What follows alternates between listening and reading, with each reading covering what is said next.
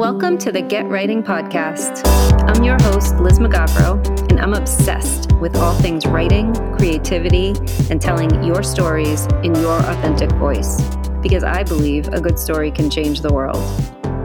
Ever since I was a little girl with my nose in a book, I dreamed of being an author. I wanted to see my books in bookstores everywhere. I wanted to talk about books. I wanted to soak up everything about the craft. My celebrity crushes were mostly authors, and I could feel in my bones that the writer's life was my destiny. Fast forward to today. Along with my alter ego, Kate Conti, I'm an Agatha Award-nominated best-selling author with 3 mystery series. But it wasn't all smooth sailing along the way. I experienced many setbacks, crushing self-doubt, a lot of career detours, and I even lost my voice a few times when I let the world get in my way. Until I learned that writing was so much more than just a skill set you learned and developed over time. It's also an inside job that flourishes when you heal all the wounds that are stifling your creativity, which is no easy task. So if you're a writer of any kind, or if you've always wanted to write but aren't sure where to start, this is the place for you, my friend. We're going to talk about all things writing process, craft, strategies to help you get writing and stay writing, the daunting world of agents, editors, and publishing. And because I'm using my authentic voice, I'm going to throw in a little woo-woo for you too. So let's get writing, shall we?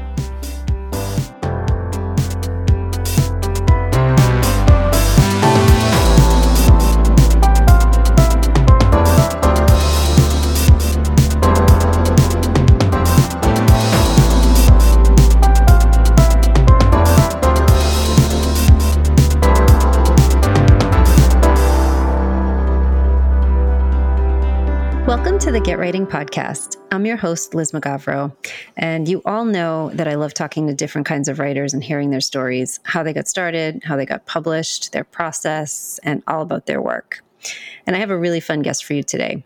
Tyler Schwanke just released his first novel, a heist story about a female filmmaker assembling a team to get back the movie that the head of her school stole from her. Sounds really fun, right? I really loved this conversation. We dug into Tyler's background as a filmmaker and how that's influenced his writing. We talked about his road to getting an agent and a book deal, how he uses snippets from his film education to really make his characters stand out. He's got some great stories and great writing advice in here, and you really don't want to miss it. So here's a little more about him. Tyler's a writer and a filmmaker. He holds an MFA from Hamline University, and his short stories have been widely published in online journals and literary magazines. He's also a graduate of the New York Film Academy and Minnesota State University Moorhead, where he was awarded a Minnesota Film and TV grant. Several of his award-winning short films have played at festivals across the country. He lives in Minneapolis with his wife and their dog, and Breaking In is his debut novel. I hope you enjoy our talk. I really did. So let's get right into it. Hey, Tyler, welcome to the podcast. Hi, good morning. Thank you for having me. Thanks for being here. So tell us about yourself and your work, and you just published your first novel. Tell us about that. I did, yeah. So I've been writing fiction for about 12 years now. My background was in filmmaking. That's what I did in college.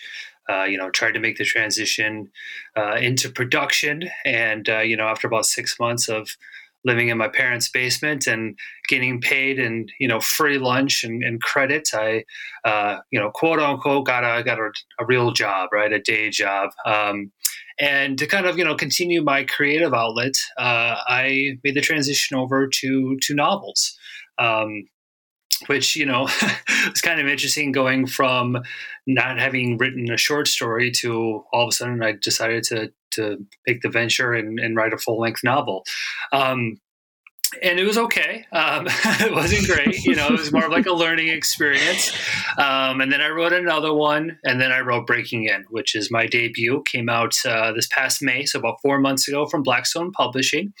That one is good. I am happy to say. I am very, very pleased with it. But so really, this is a novel that incorporates a lot about kind of my background. It's about a filmmaker from the Midwest, goes to a film school in New York, which is what I did. I did a year at the New York Film Academy.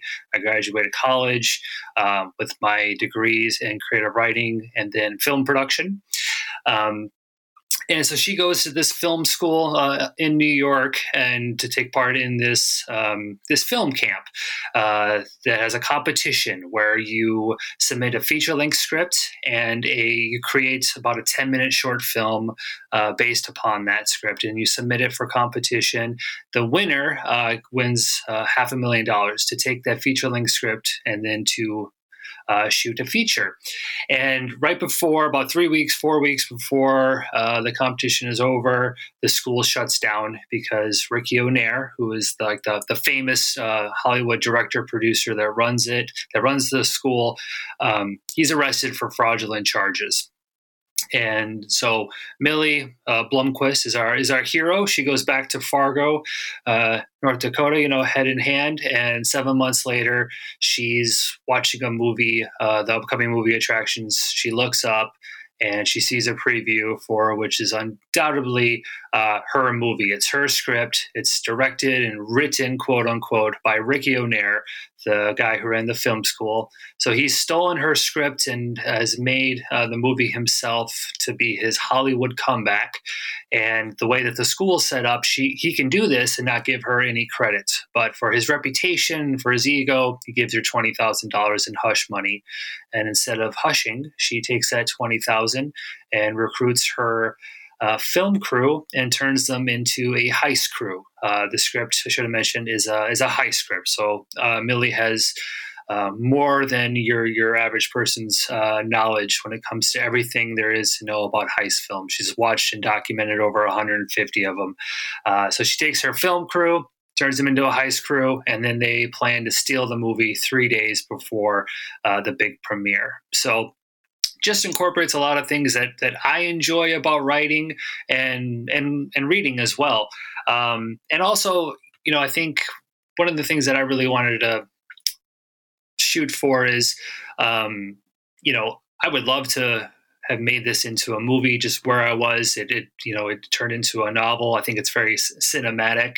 But there's always kind of, for a filmmaker's first movie, a lot of times they'll go into horror movies, right? Because there's like a built-in audience. But what people don't talk about as much is actually a good amount of directors got their start by making heist movies. Guy Ritchie did Lock, Stock, and Two Smoking Barrels. Quentin Tarantino did Reservoir Dogs. Even Wes Anderson, he did Bottle Rockets. When you think about how quirky he is, you don't think of him in that kind of heist genre, but he did his own spin as well. And a lot of that is because, same thing with horror films, there is that built-in audience, that kind of expectations. So that was a lot of fun for me to kind of work in this narrative structure with these tropes and then kind of, pull them apart and reorganize them, replace them, and kind of have some fun with it. That's awesome. Congratulations. Thank you. Do you have hopes that, so many things are getting turned into, so many books, I should say, and series are getting turned into movies and TV shows. Do you see that in your book's future? Absolutely. Again, kind of when I'm creating a book and when I'm, putting the structure together, when I do my outline, my character bios, everything is very visual for me. So not only am I asking, what are these characters' backgrounds? What are things are they, really proud of? What are they embarrassed about? What are their hopes? How do they see themselves? How do others see themselves? But, what do they physically look like? What's their mannerisms? What's their characteristics? So I go online and I look up, actors and different people that I think these characters would look like and print a whole bunch of stuff and cut and paste and scrape into a notebook. And for me, that helps me visually see the characters. If anybody else found that, it would be really weird because they would see like a bunch of different eyes and lips glued onto the paper. I might have to explain myself, but and then I also I create a movie poster, hence book cover. I'm a terrible drawer. Nobody but me and my wife will ever see what these look like. But that just helps me kind of get into the mindset of what this is gonna look like. And when I start writing and I'm looking at my scenes, I'm looking at them the same way that, a movie director and a cinematographer would. What are the elements from a visual standpoint, right? What do the colors represent? How close are we going to get, kind of in that way of where a director, which lens is he going to use, or when we up close, just is it going to be a wide establishing shot? Authors can do the same thing by, their decisions, if they're in automatically inside a character's head, if they're setting the scene, and how they're quote unquote moving the camera. I think a lot of times what today's audience and reader is, really kind of familiar with that. And you're able to kind of go in and out of a character's head and kind of play around with those different lenses, if you will.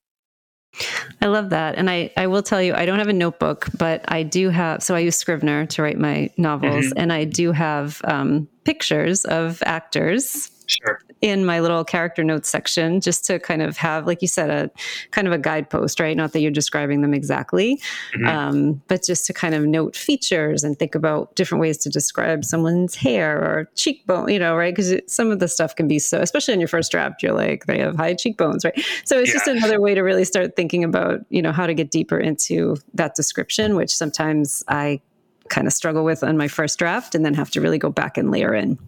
Yeah. Well, I do too. I think even with the images and sometimes, you'll bits and pieces, right, from different actors and actresses on what the character might look like. But if you ever stop to like put them together, you'd be like, this is a really odd looking person. Like everything, like this doesn't match at all.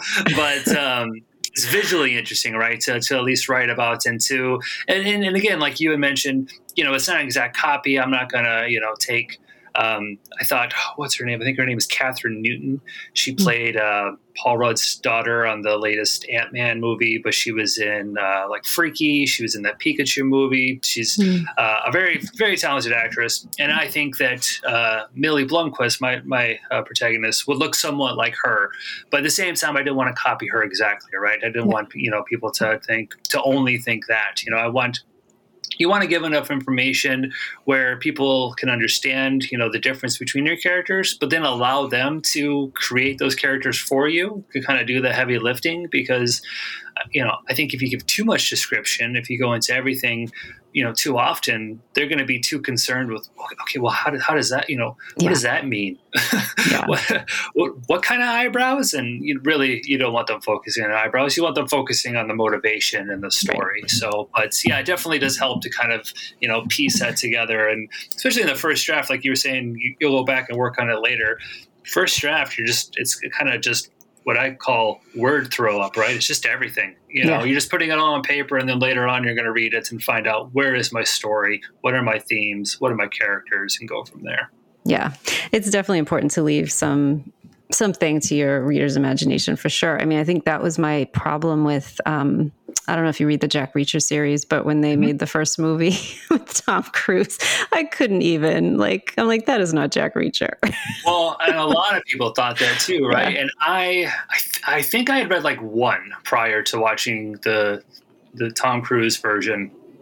And so for me, it didn't take me out of it, but I remember like seeing, talking with my mom, like a couple months later, like, I don't know, Thanksgiving or something, right? And she was just like, oh, I couldn't do it. Because she reads a lot of the Jack Reacher, just, absolutely took her out of it.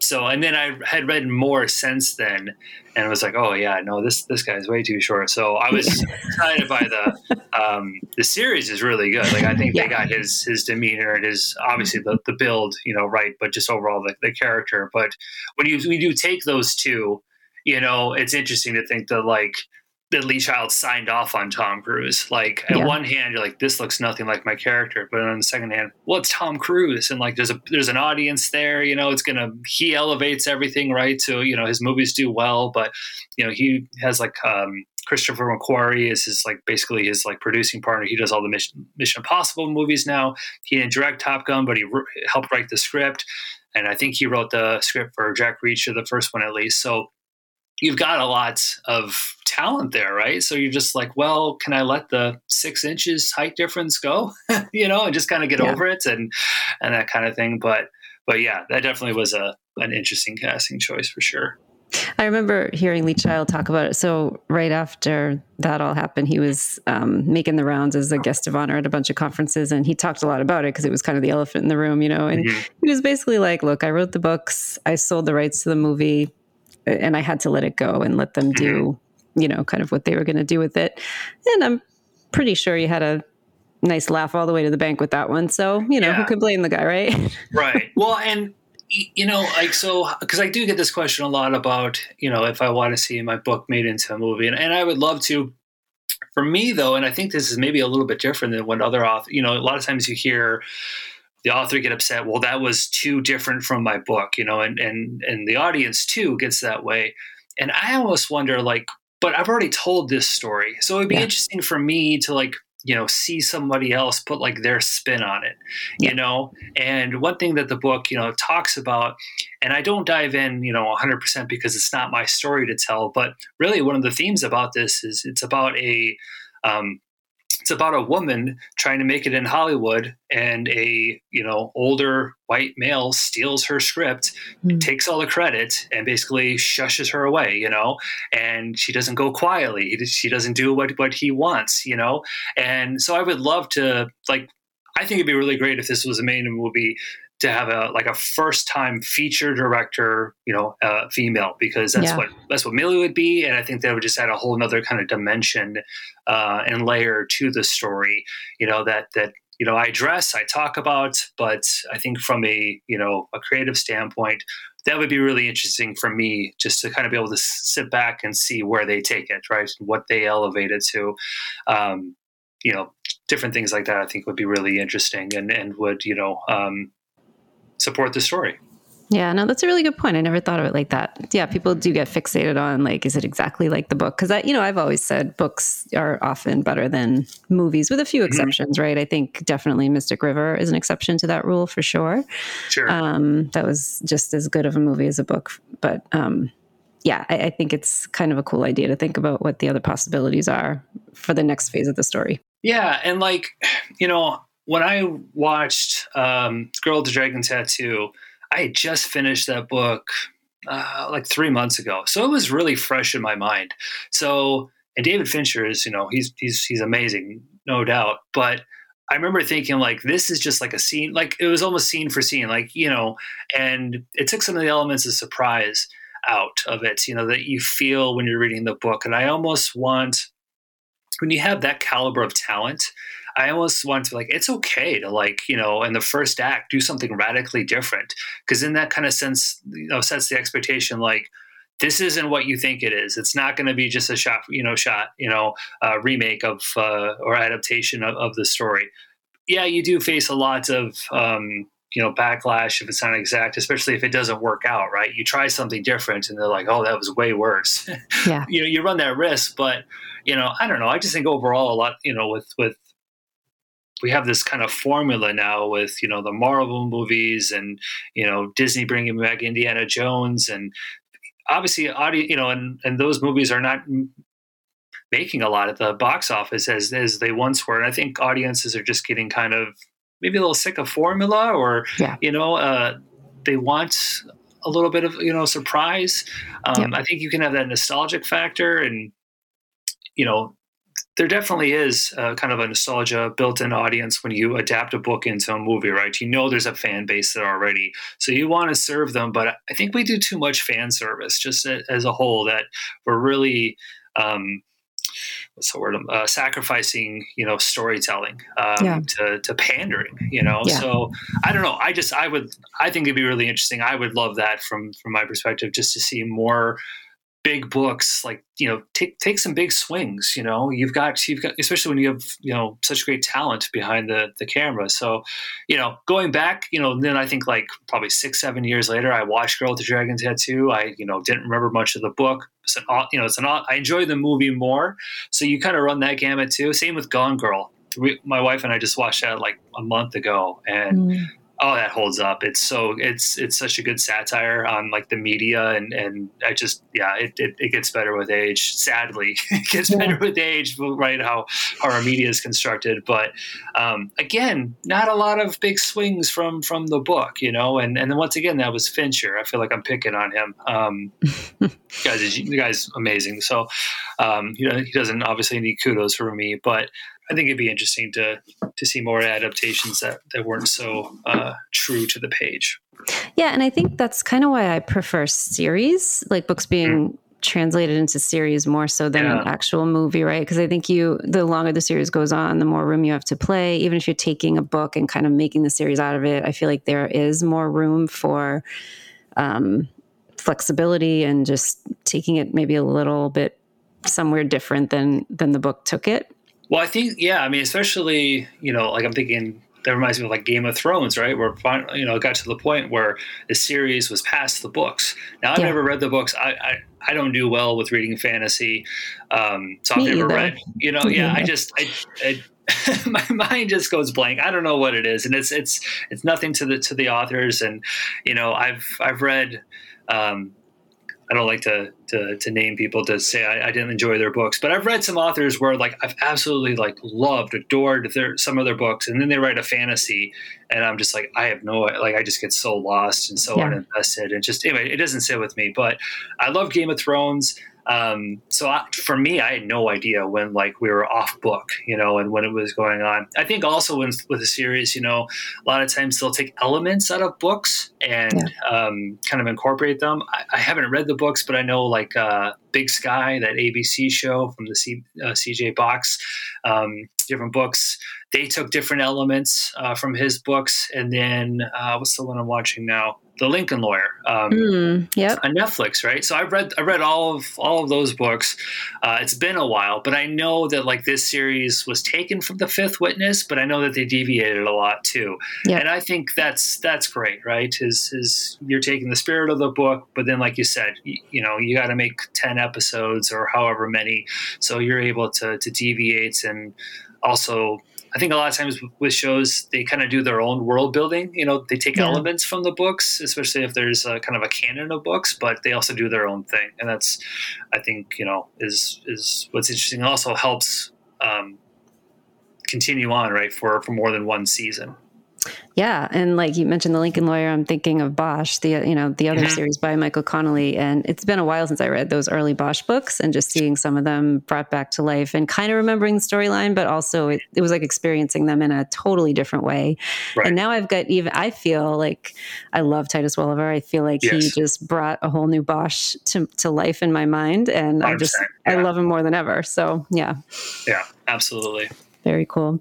All right. Well, switching gears, I want to ask about your female protagonist. Was it hard for you to write a woman's point of view? No. I would say, what's the best way to say it? I think for me, it's whether a character is male, female, whatever race, it really just comes down to their place, right? What's their setting? And what's their character? So how does that clash, right? If you have someone that is, so for Millie, she has big dreams. She wants to be, a Hollywood director. She wants to venture out. She wants to make this movie kind of as dedication to her father, who died in a bank heist a couple years earlier, and show that he was more than just, a thief, that he had his reasons for participating in this heist, and that was to get money for Millie and her mom. So for me, I just take I just think about, okay, so who is Millie? What's her motivation? And then what is she? What's the setting? What are her roadblocks? Her obstacles, and then go from there. And for me, I think I don't know. Very lucky, but also like most men in America, I've been surrounded by very powerful women. My mom, I have two sisters, my wife. So for me, it wasn't that difficult of a stretch to, just kind of write from that point of view, and to just kind of see, okay, what's, because I went to film school, I know what the challenges are of getting, being able to make it at an industry, or, a lot of that's very similar to making and publishing as well.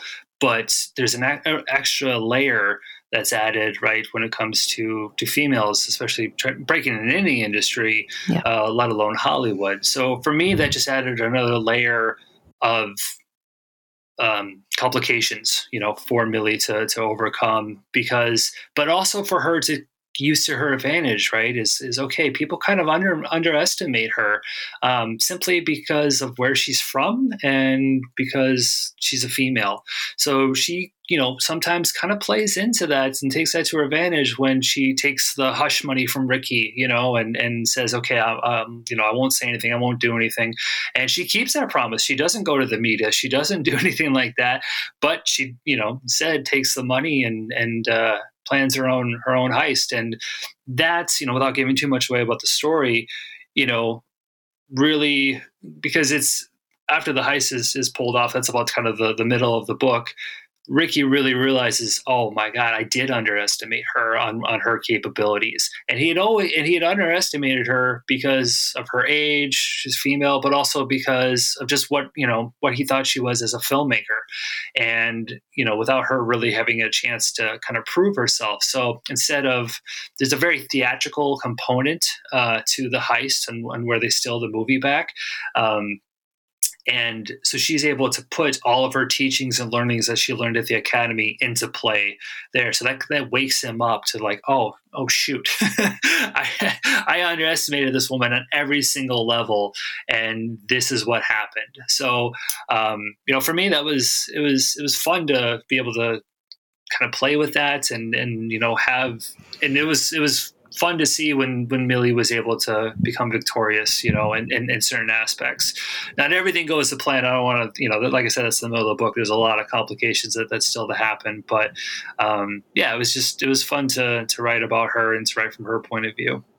I love that. And I love how it definitely sounds, I mean, obviously, you have such an extensive background in filmmaking, but it definitely sounds like your filmmaking and your writing backgrounds kind of almost blur together and complement each other. Can you talk about that? Like how they each influence each other? Yeah. So I was thinking about this a couple months ago, when I had my first book event and just like how I got started. And, for me, so I wanted to make movies. And so I went to the New York Film Academy. It's at the time it was a 1-year program. I think they have 2-year programs now, and you can actually get your bachelor's. But I didn't get any college credit for it. And I was in a college program at the time, but me and a friend were like, let's go there. Let's make movies. The whole idea is they put a camera in your hands on like the first day, right? And teach you how to go use it. Where big schools like NYU, you don't touch a camera for 2 years because it's all theory and stuff. So, week 1, we're shooting stuff. It's out of focus. It's not lit well. It's a lot of learning on the technical components, but really it was in the editing process where you learn what you don't have first, right? Like, okay, I've got this and this and this, and I needed my close-ups, I needed my insert shots, I needed an establishing shot, whatever. So through that, over the years, finished that program, and then I did go back and finish my bachelor's in film production. But so through my experience, I learned kind of what I need to tell a story visually, and what moments I need from characters for the audience to understand them, to empathize with them, to root for them. And sometimes that can be achieved by dialogue, or it can be achieved by the actor, right? Where you're placing the camera on them, how they're reacting, right? They always say acting is reacting. And so making sure you have those moments. So for me, it was, shoot a bunch of footage and then go into editing, sit there, piece it all together, piece the story together, and kind of find out what it was. And sometimes it'd be different than what I had storyboarded, right? Or I had written, sometimes good, sometimes worse. But, that's kind of how I learned storytelling, was through the visual medium. So then I decided to write a novel. And honestly, really, not even a short story or anything like that. I was like, I can just write a novel. But you know what? Short stories, I think, are kind of harder than novels anyway, but that's a whole other conversation. I think so too. Well, I would later find out that I don't really care for writing short stories because, I think you don't get time to really properly build up the characters, or some people can. I really can't. I don't know. I do have short stories out there, and I'm proud of them, but I definitely enjoy novels so much more. But so when I, made the transition over, I was like, okay, how do I even start? So then I had read a quote somewhere, I don't know if I can swear in here, so I won't. But Of course you can. Go ahead, so the please. first, that Ernest Hemingway quote: "First draft of everything is shit." Right. So I just took that as like Bible. Like, okay, it doesn't matter what you're putting on the page as long as you're putting something on the page. Yeah. And then, so let's just see what this is like. Let's see what happens. And I think for my first book, I kind of had an outline, but maybe some scenes here and there, but not a lot. And I just wrote and wrote and wrote. And then at some point, I think the final was like 120,000 words, around there, something like that. And it's like, okay. And I thought I was done at that point. I was like, cool, I did it, And then it was like, I think I had somebody read it, or maybe I took some time off. I think I read Stephen King's On Writing, and, he says to take like 30 days off and read from a fresh perspective, fresh eyes. So I did that, and I was like, oh, this is garbage. This is really not good. And just like, the sentence structure, just even from the syntax perspective, it was just like, oh, it was embarrassing. It was like a toddler wrote it, but I wrote it, right? It was something on the page. So then I think that's when my filmmaking background really kicked in, because what I did was I took this book and I divided it up into chapters, and I literally set them on the floor in my basement, right? So I could look at all of them. And then I put like little note cards or sticky notes, on them, like, this is what this scene and this is what that scene is. And then just kind of looked at it from like a bird's eye POV. Said, okay, this is all the stuff that you have. Make a comprehensible story out of this. Move things around, right? Change it, re-edit this scene, take out this scene. The best thing, my favorite part about the editing process is deleting pages, is taking scenes out. Absolutely. They always say, like, what about, the whole kill your darling thing? Does it hurt? No, it doesn't hurt. It's great because it totally improves your story, helps with the pacing, takes out the junk that's just keeping your reader from getting into it. So I've never had an issue with that. But yeah, so you take, this kind of bird's eye POV and you look at everything and you reposition it almost like you would on an editing timeline, right? With your different scenes, and then you build them up again, and then you read the whole thing, see it's better. It's not there, but it's better. And then, from that, you do it a couple more times. You have people, beta readers, which is like your test audience. I never really understood, or maybe I understood, but I didn't like the idea of, when you always hear about these big movies, right, doing like test screenings and then like making changes based upon the audience. I'd be like, that's such a sellout. Like, you're making your movie, just do what you want. And then after I wrote my first novel, I was like, oh, you do that because it might be just like shit. Like, you might think of something like it's really great, and like nobody is feeling it. And, it's kind of, again, this comes from On Writing, but if you have, 5 people read your book and, let's say 2 or 3, so let's do 6 people, because the math works better. If 3 people say this, something works, 3 people say it doesn't, right? The tie goes to the writer. I get to make that call. Yeah. If 5 people say it's garbage and 1 person likes it, it's probably garbage, or at least it needs to be looked at, it needs to be really evaluated. So I now understand why production companies that spend $200 million on a movie might do a test screening once or twice to see if people actually like it before putting it out into the world. So, but yeah, that's really kind of where my storytelling, came from, or at least from the perspective of a filmmaking to, the structure and how to build up. And then again, filmmaking plays a role into my storytelling. I'm a very visual writer. Yeah. So the first section actually of Breaking In is you have a character, you don't know his name, you just know he's dressed in a fedora and a trench coat. He has just, from what he's carrying a bag that he's holding close to his chest. He's looking for police, so he's stolen something. You don't know what. He runs to a dark alley, right? He's bathed in neon from a nearby diner sign. He places the bag on the ground with a shaky hand. He unzips it. He's expecting something, and it's not what he thought it was. And you later you find out that this is actually not the story. This is a scene in the movie that Millie is filming. So we pull back, right? So, and that's kind of storytelling is throughout the entire book. But that's an objective POV at the beginning, where you don't get the character's internal thoughts. you get kind of the narrator's perspective, and later you learn the narrator is Millie. She's watching this, through her video finder as it's being filmed. But I think just a lot of that kind of the colors and kind of how I'm setting the scene.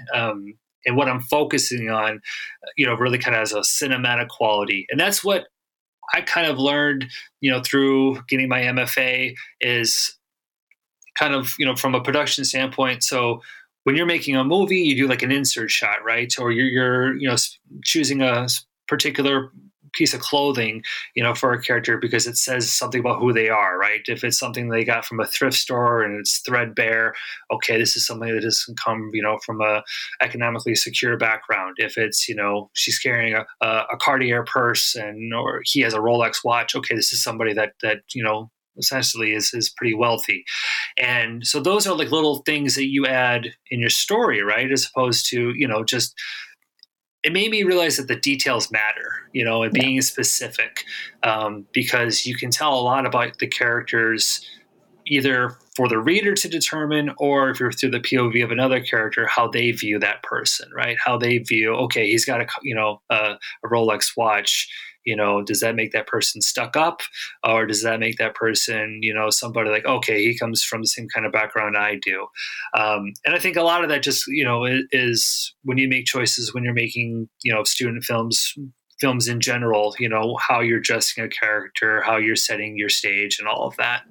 Yeah, it's kind of it's that show don't tell thing you always hear about, people when we teach writing. It's people always ask me like how do you do that, right? And it can be kind of hard to explain, but I love tying it back to that whole filmmaking and the visual aspect, and I like to think of it in the senses. Like if you feel like you're not describing something well, just kind of stop and think through all the senses and what's happening around that person at that time, and that can definitely make it so you're not just relaying a set of facts.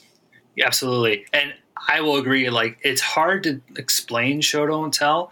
It took me like 2 years to figure out what that was. Like with that first book that, nothing I remember I would get feedback from agents say, I can't represent you, some of this is, here's some feedback and, certain sections you want show don't tell. And I was like, does that like literally mean that like the characters shouldn't tell them what they want? Like it was just, there's all these different interpretations and, and stuff. And it took a long time to really kind of figure out, okay, just have the character see everything, or just have them, don't explain anything, just have them experience it. And then that's, and then the reader will experience it at the same time. And then, and then once you get good at that and you understand how those rules work, then you can tweak them a little bit. You can bend them a little bit to what you want the reader to feel. But, I definitely 100% agree with, you have to know the rules before you can break them, because otherwise it's not going to connect with a reader and it's not going to achieve the objective that you're hoping to achieve. Yeah, absolutely. Okay, so you mentioned agents, which I love. This is a segue. So let's talk about agents and publishing and this whole crazy business. How did you get your agent? How did you get your publisher? Like, tell us about that. Sure. So for me, so with the first 2 books, long process, right? Going on Twitter, Googling agents, all that stuff. I had my spreadsheets, I would do 10 submissions at a time, writing a query letter, rewriting my query letter. By the way, query letters are the worst thing in the world to write. Oh my God, 100%. I still hate those more than anything else I ever wrote. 100%. So what I do now, I started this as breaking in, and any book that I do now is, so I don't know if you know the Save the Cat series. Yeah. So they have how to write a log line, how to write like a short one, and how to write like a synopsis. So I take that log line and I write that, and I have a note card on my board, on my outline board. And so that's what my story is. So I know what my story is and what that log line is before I write a single thing. So I don't ever have to worry about writing a query letter. Now I have an agent, so I don't have to worry about that so much, but it also helps me when I'm writing, in the middle of writing. Let's see if I feel like I'm getting off track. I'd be like, okay, what is my story about? And I read that log line. I'm like, this is what it's about. Okay, so you do that first before you do anything else. Well, I do that with my outline, but Okay. I mean, I have to outline too, right? But once I have the outline, then I write. So what I mean, before I write like any chapters or anything Okay. like that. Yep. That's part of my, I call it pre-production. There's Mm-hmm. something from, kind of movie background, but so, it's character bios, what they look like, outline, and then my log line, which, like I said, I have that on a note card. It's in the corner so I can always look at it. So, mainly just because I always hated writing those query letters. Absolutely. So I wrote 2 books, was unable to find an agent, got close a couple of times, got some feedback, did major rewrites only to be told no again. Good experience, I think. I people ask me like, would you want to publish those first 2 novels? No, I don't. I don't want to do anything with them. I think they were really great learning for me. They learned, I had to pay my dues, how to get into this business. Literally, I think over 200 submissions to agents between the 2 of them. So it was a lot, but that's okay. Those 2 books taught me how to write a novel, and so for that, I'm grateful. So when the 3rd one, I finished breaking in, I had a good friend of mine now, but his name is Robert Kerbeck.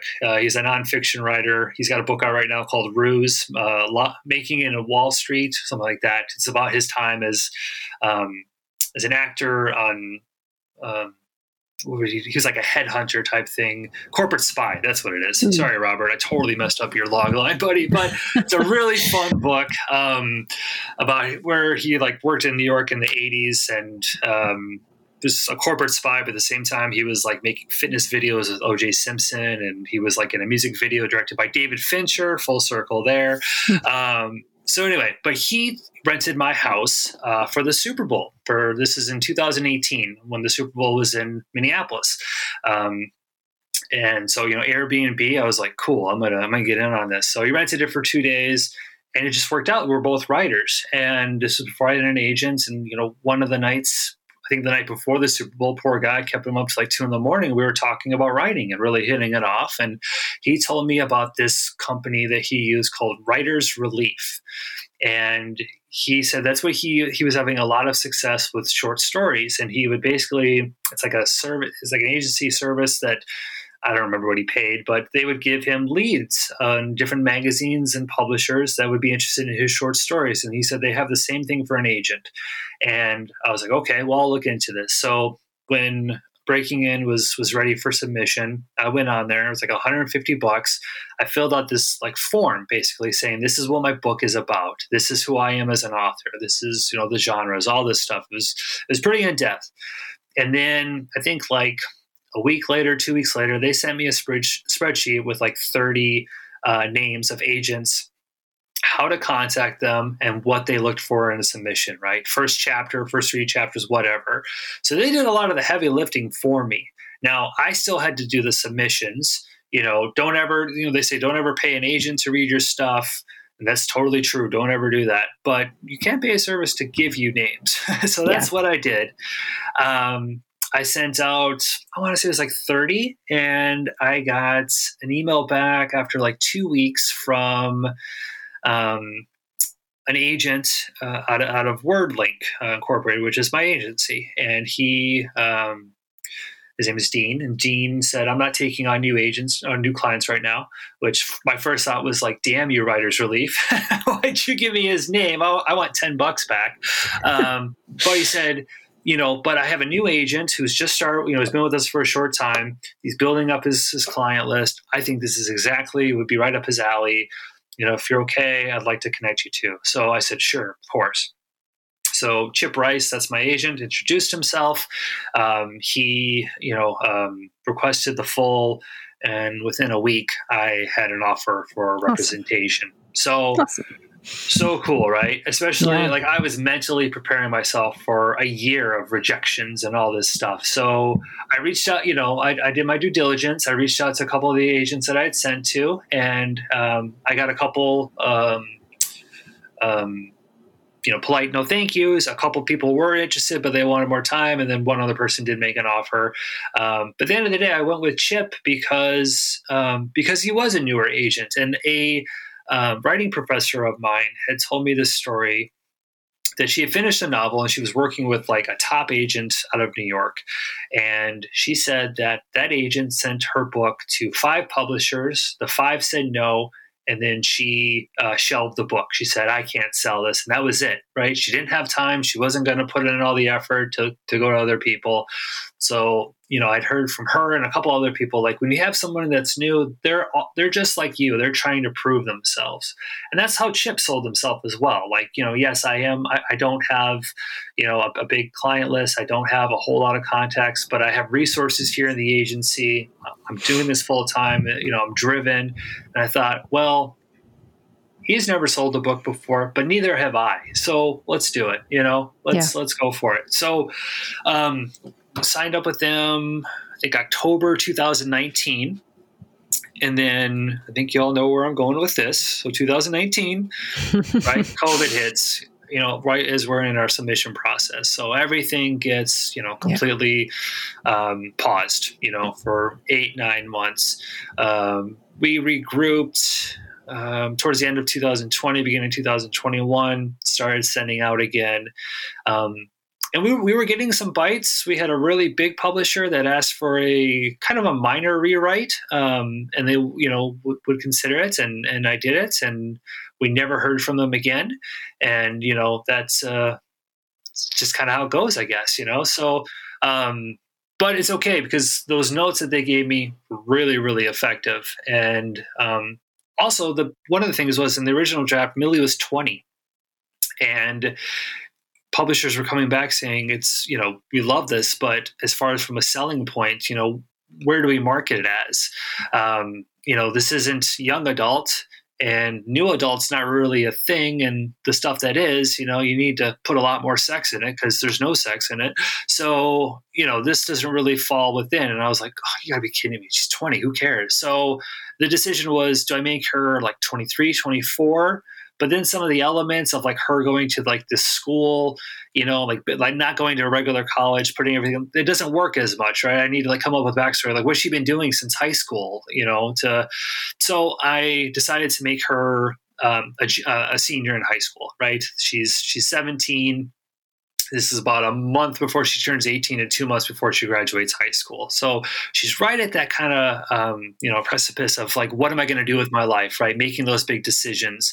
And she doesn't want to let, this script go. And so she, and then I had to incorporate and retool it. So she's going to, pull off this elaborate heist on her spring break vacation. So that was kind of another layer of complication, right? So anyway, I spent some time, did a thorough rewrite of changing, the character, and of course her heist crew too had to change their ages a little bit, which of course changed their motivations. And then we started selling it again as a YA. I think we were calling it something like, I hate titles. So we were calling it like Heist Flick, I think, at the beginning. Yeah. So we rebranded it as YA. We called it Breaking In. And we sent it to, I think, another like 10. And Blackstone loved it. And they said, yes, we would love to publish this. So from there, they verbally made the offer November 2021. And I know that because the next day was Thanksgiving. So I got to like tell my family, like, hey, guess what? I sold a book yesterday. Yeah, it was so cool. It was such a cool Thanksgiving. So cool moment. So, negotiated the contract, signed it February 2022. That summer I did the editing. They hooked me up with an editor. So it was kind of different, at least from how I thought of it is, right? Like I always thought you sell your book to a specific editor, with a publisher. And with Blackstone, we sold it to a business acquisition. I don't want to say specialist because Rick is like the president of it, but I think he's like the president of like business acquisitions. His name is Rick Blywis, and he's also an author. He writes the Scorpion Pinion series, so he. And I honestly don't think he even takes submissions anymore. So I think we just like found this little pocket, this little window where he was taking submissions and just fell in love with Breaking In. So from there, they have like a head of editing. They assign me an editor. So her name is Sharon November. And so me and Sharon spent the summer editing, trading back and forth. We had about 3 months to do it, 4 months, I think, something like that. And then that fall, I got to start seeing, the different cover images. One thing that was really cool, which I've never heard of this before, but I got cover approval, which a lot of times people just say, you never get that. You might hate your cover. There's nothing you can do. And so I'll say this with an asterisk. I totally hated the first round of covers that they sent me. But it was based upon some French New Wave posters I had sent them as like inspiration. Cause like you felt this like information thing and like, what do you see as the cover? I was like, something like this would be really cool. And then I saw what that actually looked like. And I was like, just kidding. I'm so sorry I said that. So I take the blame. I'm not, blaming on them, but, so then we started looking at some other crime novels and kind of like the similar vein, and Secret Identity by Alex Sugiura came up. I just read that, and that's about a woman trying to make it in comics in the 70s, and it's got kind of that comic book aspect where it's different panels of pictures. And Colson Whitehead did the same thing for it's not Crook Manifesto, that's the sequel. Whatever the book is that came before that is escaping me at the time. But I took those two covers as inspiration and said, could we try something like that? So that's how we came up with the cover. It's like different images of like a white van, walkie-talkies, different stuff that you could use either making a movie or pulling off a heist. That's the whole thing, right? Like which one is which. So I was really, really happy with that. I think they did a great job, and they were very patient with me because I think I made them send me over like 9 different versions of the camera that's on front because I was very specific on how I had to look. And anyway, they did a great job, but it was really cool that they actually allowed me to weigh in on that stuff. And then we did like a Goodreads giveaway, leading up to it, and got some cool blurbs, and then it came out in May. So that's been really fun. They set up I did a signing at Once Upon a Crime, which is a crime bookstore here in Minneapolis. A lot of heavyweights go through there, so it was really cool to be kind of part of that and kind of sit where other greats have sat, where the greats have sat, not other. I'm not putting myself in that category by any means. And then I got to do another book signing at the Fargo Barnes and Noble, which is where I used to work in college. I was a barista there, so cool. That was kind of fun, like going back there, and as an author. And then I've been just doing these podcasts. I went to North Dakota Today, which is like a local morning talk, show for North Dakota, and I've got another signing this weekend at Fitger's bookstore in Duluth. So, it's been a lot of fun, and they've helped arrange that. So I have a publicist through Blackstone, Sarah Bonamino. Sarah's fantastic. She's also really patient. You'll notice a trend there when I say patient, because I have so many questions, when this is my first time, and I do say that a lot, but I say that like, I'm going to ask you a million questions, but forgive me. But I want to know, like, how do they make these decisions and kind of what goes on into it. And so they've been really fantastic in working with me on all of that. And, there's a Twin Cities book festival that's like every October. My wife and I have been going there for years. And I just found out a couple of days ago that I'm going to be on a panel for that Sarah arranged. So things like that have been just incredible and just really cool to, always be kind of a fan of the Twin Cities literary scene. And now they're, helping me be a part of it. So that's been a lot of fun. Yeah, that's very cool. And it's fascinating to me to talk to different authors and hear their experience, getting into publishing. I mean, there's so many ways in nowadays, right? Because before, when I was getting started, it seemed like the only quote unquote real way in was traditional publishing. You get the agent, you get the publisher, you don't ask a lot of questions, you just kind of do it, right?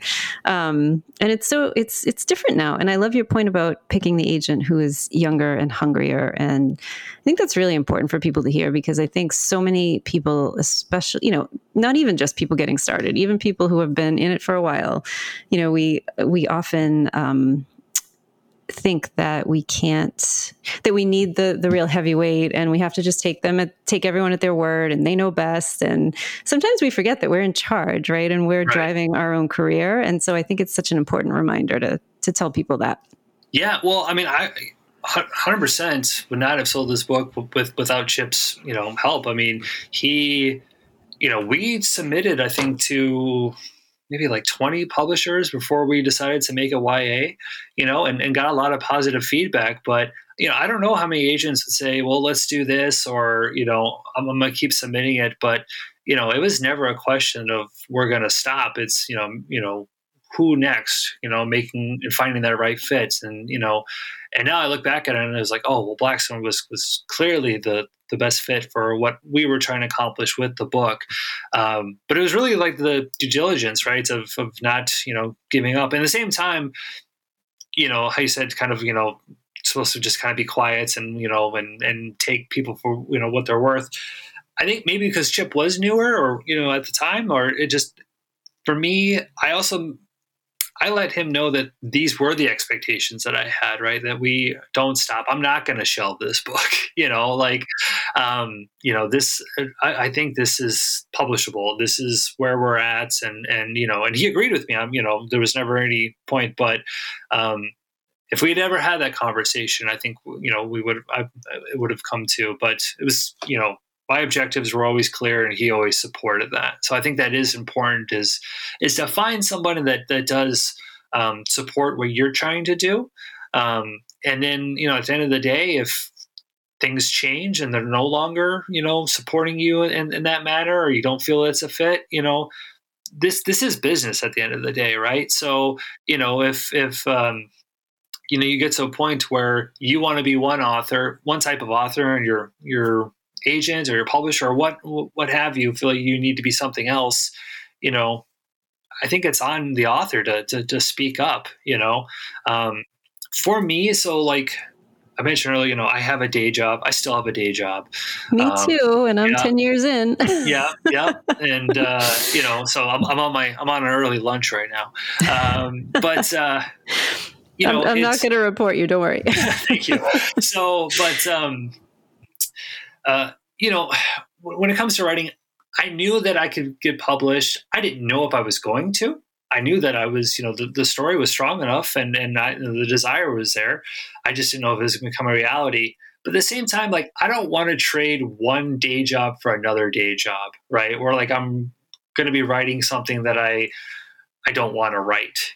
I've got a lot of ideas, and some of them are young adults, and some of them are more adult. Some of them are crime themed. Some of them are more thriller aspect. And, I know that like, a lot of times you get kind of put in these different boxes and stuff. So, for me, when I found an agent breaking in 2019, came out in 2023. That's 4 years, right? So I wrote 2 other books since then, and we're going to be, presenting them, putting them on submission this fall.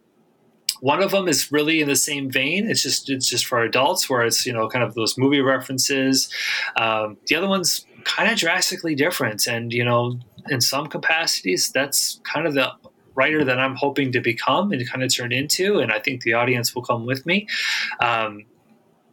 And that's just something where I think you need to make it known what you want to be. It's interesting. So like to go back to movies, I was thinking about this the other day about how like with writers. Okay, so I'm going to jump between novelists and directors. So novelists really get kind of like pigeonholed, right? So like you're this kind of writer. You write thrillers, like Michael Connelly, Lee Child, right? These are the kind of books that you write. And like movie directors and writers aren't really that way, like, okay, this is a big example and I understand that, but like Steven Spielberg, right? The big guy. One year he had, I think it was 1993, he had Jurassic Park and Schindler's List come out. Could you imagine if like a writer was like, hey, I'm going to write, like Michael Crichton was like, hey, here's Jurassic Park about like dinosaurs coming back to life. And here's my Holocaust novel too. People be like, what? We can't do that, And, I think it kind of stymies us a little bit to say like you have to write in this one lane, and I don't know, that just doesn't sound fun. I guess. Yeah, and then also to be told like if you try to break out, like it's going to be really hard to veer out of that lane, and you're almost shut down before you start. Totally. Yeah. And it's kind of like, well, isn't that like marketing's job to like, I don't know, I just feel that like, I feel that like audiences would be, if they like a writer, they would be more open to other types of stories. Now, so my wife reads romantic comedies, and she's gotten into this and has done kind of some research into it, and not because I give her a hard time. I don't care what she reads. And there's one actually, it was called Romantic Comedy by Curtis Steinfeld, I want to say. We listened to the audiobook and it was very, very funny.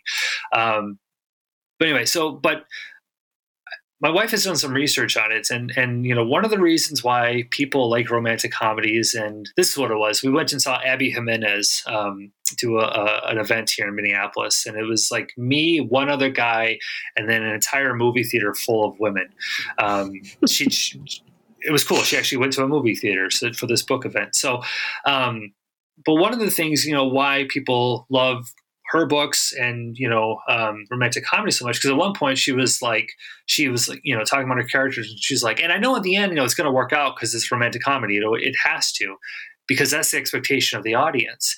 And and it's kind of comforting to them that there aren't big surprises, right? That like the world itself is full of too many surprises, that people just want to read something that's comforting. It's the same kind of reason why people love the Hallmark Channel, and always have it on, even though they've seen the movies 1,000 times. It's that comfort factor, So I totally get that, and I'm absolutely not knocking that. But I think also, surprises, different expectations, trying different things. I think a lot of readers crave that, and I think they would follow authors to do more of that. So, I'm not going to make a dinosaur resurgence and then a World War II Holocaust movie or book or anything like that. But I do want to be able to venture out and make it more about heisting teens. Though I do have a fun idea for a sequel, I think would be really great. But I don't think I want to make it a series. I think I would make it a kind of a second book, and that'd be kind of close that chapter. But yeah, I want to write kind of other different avenues and kind of explore. And I love thrillers, and would like to write more of that as well. So to kind of go back to my original point, I think it's on the author to let their representation know, like, this is what I want to do. And, hopefully if they find somebody that's in the long haul and will support that. And if they don't, I think it's up to them to make the decision to find someone who would be. Totally. And I think it's important for newer writers to hear that too. Like, it's taken me a long time to kind of realize like, oh, I have to, because I write cozies, and it's the same, that same kind of world, right? Where people want the justice at the end. They want the comfort, like you said. They want to know that everything's going to be okay after all of the drama that's happened in the beginning. But I also want to write thrillers. And so my first agent, lovely, but cozy was where he lived, right? And that's where he felt comfortable, and those were the people he knew. And so to move on from that, like you have to realize that you have to find somebody, and like you said, it doesn't have to be the big hitter, right? Because sometimes they're not going to go to bat for a newer person. They're going to shelve a book pretty early. And for a newer writer coming in, it bugs me to think that like they get a really great agent, they're excited about it, and they have a really great book, and then they're told after a few submissions that they can't sell it. So, and then they have to put it away and forget about it. So, what would you say to somebody like who's going through that? Yeah, I think a lot of this comes down to, there is such a strong desire, and I even though it was 4 years ago that I sold Breaking In, I remember how strong the desire is to get published, and it kind of almost gets to a point of like, I wanted to get published no matter what. And there's just an attitude, it's easier said than done, but really have a clear idea of the kind of career that you're hoping to have. Find an agent that's looking to support a career, not a book. and you're talking about kind of the long haul, because I know some great authors that have done a couple books and now they're unagented. They don't, their last book, they couldn't get published, their agent dropped them, they're not doing anything right now, and that's scary, right? Yeah. To hear about, Yeah, totally. to even to think about. But, and some of these, particular cases is because they didn't have those longer conversations, or, they didn't realize what they were getting themselves into, at the beginning, and what's kind of um, there's the legal contract, but there's also kind of the unspoken, contract between the author and agent, right? And how this is going to work, and what kind of contents and publications that they want you to produce. So the biggest thing is just, if you do get to a point where, you're lucky to have an agent, make you an offer, don't be afraid to ask questions, So this is going to come. So my day job is I've worked in recruiting for 12 years. So this is where my day job comes in, right? When you're on a job interview, yes, you want the job and you're hoping that people will like you, but at the same time, you need to make sure it's a fit for you, and you need to do your due diligence. You need to do your research. And at that, interview, you have to ask them questions. Now, I'm not saying turn this into an hour where you're grilling this agent, but make sure you have a clear understanding of how this is going to work. What is their plan of attack, for submitting this, like how many, relationships do they have? How do they see, kind of like, is this going to work? Like submit to 5. If that doesn't work, go to a different tier, what have you. And just fully, vet them, and to make sure that you understand when you sign that, you're going to be happy with this, decision a year from now, 2 years from now, whenever the book comes out. Because, it's, I think just a lot of people just get so caught up, and there's a lot of validation, right? Yeah. To getting an agent. You're just like, oh, I am good enough. I did it, and you don't need an agent's offer to validate you to be a writer. If you're sitting on your computer for more than an hour a day writing, you're a writer. That's like the definition. That's what makes you a writer. But I know what it's like to get that validation. It's awesome. It feels so good, right? When somebody besides, your family tells you that, like, hey, you've got some talent here. This is a good story. So I think it's, don't let yourself not enjoy those moments, but don't let those moments, overcome rational thinking or your decision making, and make sure that you take a moment to celebrate, my wife and I, we go, what's it called? We go to Cold Stone whenever I get good news. We go out for ice cream. Yeah. When the book's sold, when I got an agent.